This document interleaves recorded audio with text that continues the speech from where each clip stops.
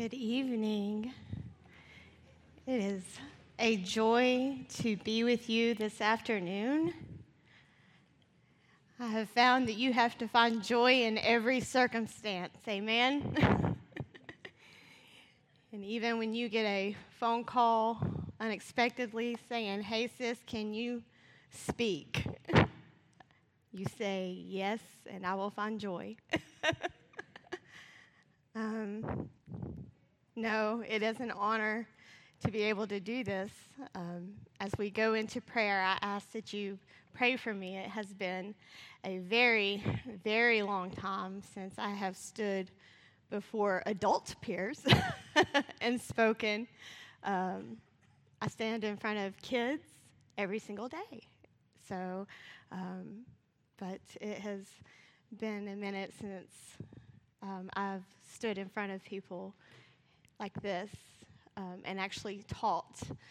So, Pastor is with his family tonight, enjoying his family. His sons are playing tonight. He's also been working hard all day, taking care of all things at the house from where everything had happened.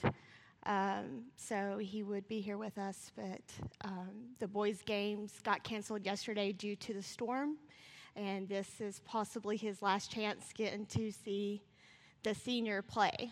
So he is with them. So that's why he is not with us tonight. If you would, please join me in prayer before we dive into the word. Dear Heavenly Father, Lord, we just thank you for this day, God. Lord, we thank you for the opportunity to come into this house, God. Lord, to be able to worship you and to honor you, God. Lord, I thank you for this opportunity.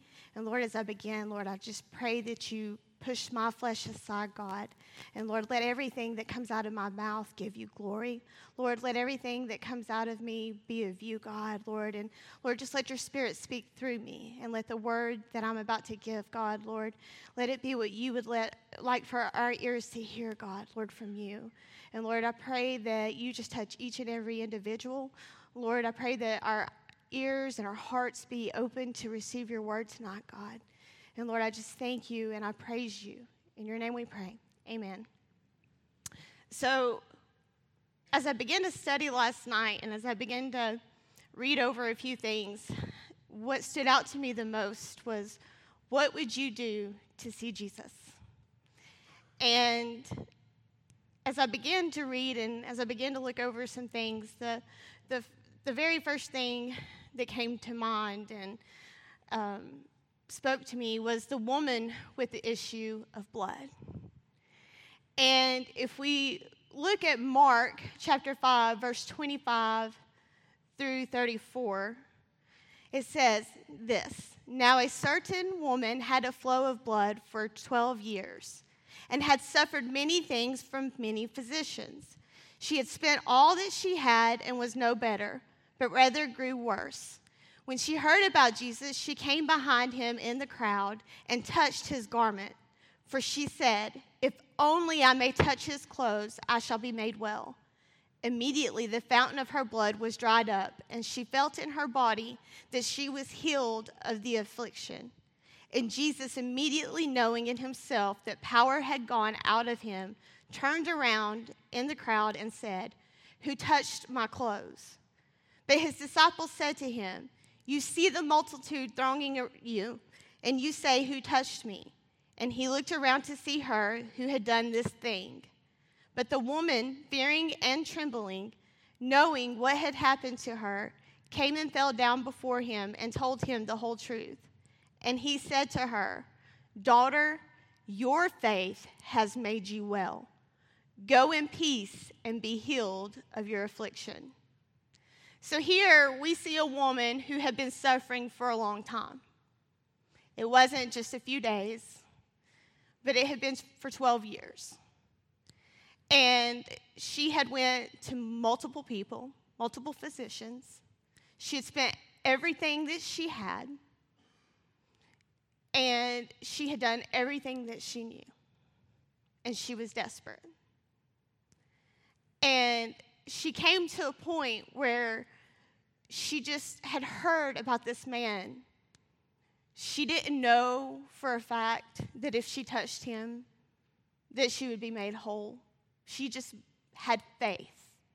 She just imagined that if she could touch him, that she would be made whole. She was desperate to touch him and be made whole. So she got out in this crowd, and she took this chance, because see, back then, if you got out into a crowd and you had this affliction, it was against the law. And so she took this chance, and she pressed through this crowd. And see, if you go on it, if you read in another book, it says in Matthew, it says, and suddenly a woman, Matthew chapter 9, verse 20, and suddenly a woman who had a flow of blood for 12 years came from behind and touched the hem of his garment. So it wasn't that she just touched him up here, but she got down low, guys. She was down on the ground. She had to have been crawling down low. So she was in the midst of all of these people and taking a chance of being trampled and crawling and touching the hem of his garment. And she just believed that if she did this, that she could be made whole. So my question for you tonight, and I skipped this, is what would you do to see Jesus? What chances would you take to see him, to press through? And it's not physically seeing him, but to press through and to get to him and to get what you need for Christ. And see, she took this chance. She took the chance to press through the crowd, to take a chance of injury, to take a chance of judgment, to take a chance of being, just thrown out of town or whatever else, and, ostracized and just said, you're not worthy of touching him. I mean, so many things could have happened to her, and she took that chance. She stepped out in faith and said, if I could just touch him, I will be made whole. And in her faith, she was made whole. And nothing happened to her. See, not only was she healed, but nothing happened to her. No judgment was placed against her. So, I want you to look at your neighbor, and I want you to ask them, what would you do to see Jesus? Now, I want you to understand, I work with kids, so I'm very look at your neighbor, talk to your neighbor, and I repeat a lot of things, okay? So, what would you do to see Jesus? And then I want you to say this. I'd press through a crowd. I'd crawl on my knees. I would do anything. I would press through a crowd. I'd crawl on my knees. I'd do anything. All right, my second person I want us to look at is blind Bartimaeus. And if I butcher her name, I'm country. I'm sorry. Mark chapter 10, verse 46 through 52. It says, now they came to Jericho. As he went out of Jericho with his disciples and a great multitude, blind Bartimaeus, the son of Timaeus, sat by the road begging. And when he heard that it was Jesus of Nazareth, he began to cry out and say, Jesus, son of David, have mercy on me. Then many warned him to be quiet, but he cried out all the more, Son of David, have mercy on me. So Jesus stood still and commanded him to be called. Then they called the blind man, saying to him, be of good cheer, rise, he is calling you. And throwing aside his garment, he rose and came to Jesus. So Jesus answered and said to him, what do you want me to do for you? The blind man said to him, Rabboni, that I may receive my sight. Then Jesus said to him, go your way. Your faith has made you well. And immediately he received his sight and followed Jesus on the road. Now, what I want us to take from this text is this. The people tried to quiet him, but he did not. He cried out. The people tried to quiet him, but he cried out. So here we see him sitting on the side of the road. He was in need of a miracle and had been awaiting for someone to help him. And as soon as he heard that Jesus was in the vicinity, he began to cry out for mercy. So some of you know I teach RTI at school, and I do reading. And so one of the things that we focus on is punctuation. And if you look at that scripture, Kirsten, if you can throw that back up there for me, where it says that he cried out. after they said that he needed to be quiet. I think that it has an exclamation point, if I'm not mistaken. So he wasn't being quiet. He wasn't just sitting there going, hoo, hoo, hoo, hoo. Jesus, please come save me. But I'm not going to scream for you all because I don't want to hurt your ears. But he was saying, Son of David, have mercy on me. I mean, he was excitement. He was crying out. He was pleading with God, I need you. Please have mercy on me. He was doing everything that he could to get God's attention here. He was crying out. He was not letting a rock cry out for him. But he was begging. He was begging for God to have mercy on him and to heal him. Sometimes we sit back. Sometimes we sit back and we just take whatever we have weighing us down. And we want to just roll in it. And we just want to mourn in it. And we just want to take it in. But we're not diving in. And we're not crying out to God. And we're not seeking God. We're not seeking God and crying out to God for our healing. Or we're not seeking God and crying out to God for salvation for those that we love. But we have to be like him. And we have to cry out. We have to cry out to God. We have to be passionate about what we want. So look at your neighbors. And you have to say this. I'd press through a crowd. I'd crawl on my knees.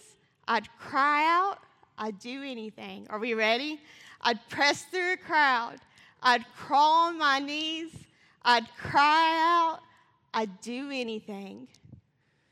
Number 3, I'm moving a little fast. I'm sorry, I talk fast. Jesus heals the paralyzed man. That's my next one. If we look at Luke chapter 5, verse 17 through 26, it says this. Now it happened on a certain day, as he was teaching, that there were Pharisees and teachers of the law sitting by, who had come out of every town of Galilee, Judea, and Jerusalem. And the power of the Lord was present to heal them. Then, behold, men brought on a bed a man who was paralyzed, whom they sought to bring in and lay before him. And when they could not find how they might bring him in because of the crowd, they went up on the housetop and let him down with his bed through the tiling into the midst before Jesus. When he saw their faith, he said to them, Man, your sins are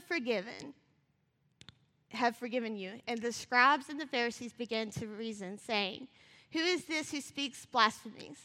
Who can forgive sins but God alone? But when Jesus perceived their thoughts, he answered and said to them, Why are you reasoning in your hearts, which is easier to say, Your sins are forgiven you, or to say, Rise up and walk, but that you may know that the Son of Man has power on earth to forgive sins. He said to the man who was paralyzed, I say to you, arise, take up your bed, and go to your house. Immediately he rose up before them, took up what he had been lying on, and departed to his own house, glorifying God. And they were all amazed, and they glorified God, and were filled with fear, saying, We have seen strange things today. So, in this story, this is what I see. I see a group of friends.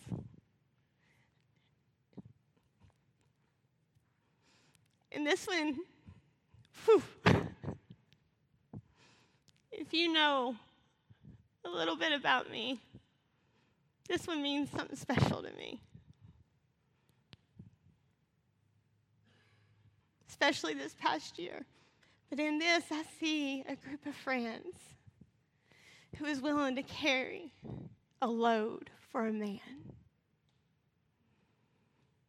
It's more than just that healing to me that happened. But from this, I took that you need to surround yourself with people who are willing to tear a roof off for you.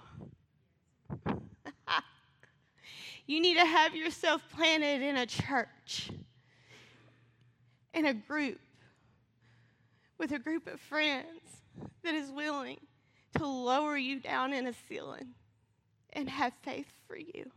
Because there's going to come a time, JT, when you can't do it on your own. And you're going to need that group. You're going to feel too weak. You're going to be spiritually paralyzed. And you're going to need that group of friends to be that intercessor for you. But at the same time, there's going to be a time when you're going to need to rip that roof off for your friend. And so that's why I found this past year, and I've been so blessed to develop that group of friends. And some of them are sitting in this room. That they've been able to rip that roof off for me. And there's been times that I've been able to rip that roof off for them. And it's amazing how God will place that in your life.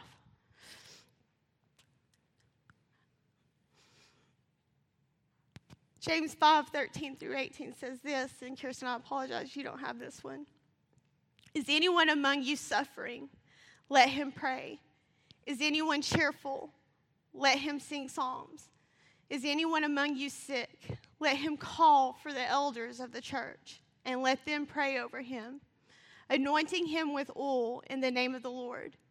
And the prayer of faith will save the sick, and the Lord will raise him up. And if he has committed sins, he will be forgiven. Confess your trespasses to one another and pray for one another, that you may be healed. The effective, fervent prayer of a righteous man avails much. Elijah was a man with a nature like ours, and he prayed earnestly that it would not rain. And it did not rain on the land for 3 years and 6 months. And he prayed again, and the heaven gave rain, and the earth produced its fruits. We can be an Elijah. We can have that power in us to intercede for one another and produce. So we must be willing to press through the crowd, crawl on our knees, cry out, and tear off the roofs. So look to your neighbor and say, I'd press through a crowd, I'd crawl on my knees, I'd cry out, I'd tear off the roofs for you, and I'd do anything. And lastly, I would like for us to take a moment to look at Zacchaeus. Luke chapter 19, 2 through 10. Now behold, there was a man named Zacchaeus, who was a chief tax collector, and he was rich. And he sought to see who Jesus was, but could not because of the crowd, for he was of short stature. So he ran ahead and climbed up into a sycamore tree to see him, for he was going to pass that way. And when Jesus came to the place, he looked up and saw him and said to him, Zacchaeus, make haste and come down, for today I must stay at your house. So he made haste and came down and received him joyfully. But when they saw it, they all complained, saying, he has gone to be a guest with a man who is a sinner. Then Zacchaeus stood and said to the Lord, look, Lord, I give half of my goods to the poor, and if I have taken anything from anyone by false accusation, I restore fourfold. And Jesus said to them, today salvation has come to this house, because he also is a son of Abraham. For the Son of Man has come to seek and to save that which is lost. Here, many people would have and did deem Zacchaeus inadequate and not worthy enough to host Jesus. However, when Jesus saw him, he knew him and called him by name. And just like he saw Zacchaeus and knew him and called him by name, he sees each and every one of us tonight. He sees each and every one of your children, your grandchildren, your family member that you're calling out, or even your friends, and he knows them by name. He told him to come down and to be of service to him. Does it say that Zacchaeus argued with him and said that he was not worthy? Absolutely not. it said that he made haste just as Jesus told him to. Instead, the people was confused that Jesus would choose this man. But this is what I love that Jesus later said. Today's salvation has come to this house. Because of Zacchaeus' faithfulness. Because he did not miss a beat. Salvation came to the house. So, guess what? I'm going to climb that tree. So, we're going to press through a crowd. We're going to crawl on our knees. We're going to cry out. We're going to tear off the roofs. We're going to climb a tree. But lastly, and most of all, we're going to serve the King. Because Zacchaeus served the King. When Jesus came through, without him even knowing it, he was serving the one true King. So I'd like for you to look to your neighbor, and I would like for you to say this. Through it all, I'm going to press through a crowd. I'm going to crawl on my knees. I'm going to cry out. I'm going to tear off the roofs. I'm going to climb a tree, and I'm going to serve the King. I'm going to do anything. Matthew 18:3 says this. I assure you and most solemnly say to you, unless you repent, that is, change your inner self, your old way of thinking, and live changed lives, and become like children, trusting, humble, and forgiving, you will never enter the kingdom of heaven.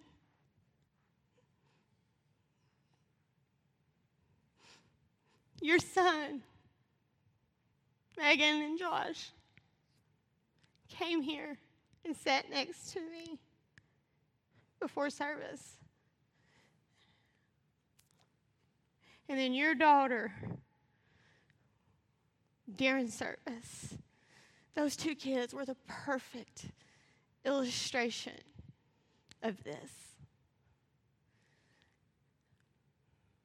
He is a loving child, and so is she.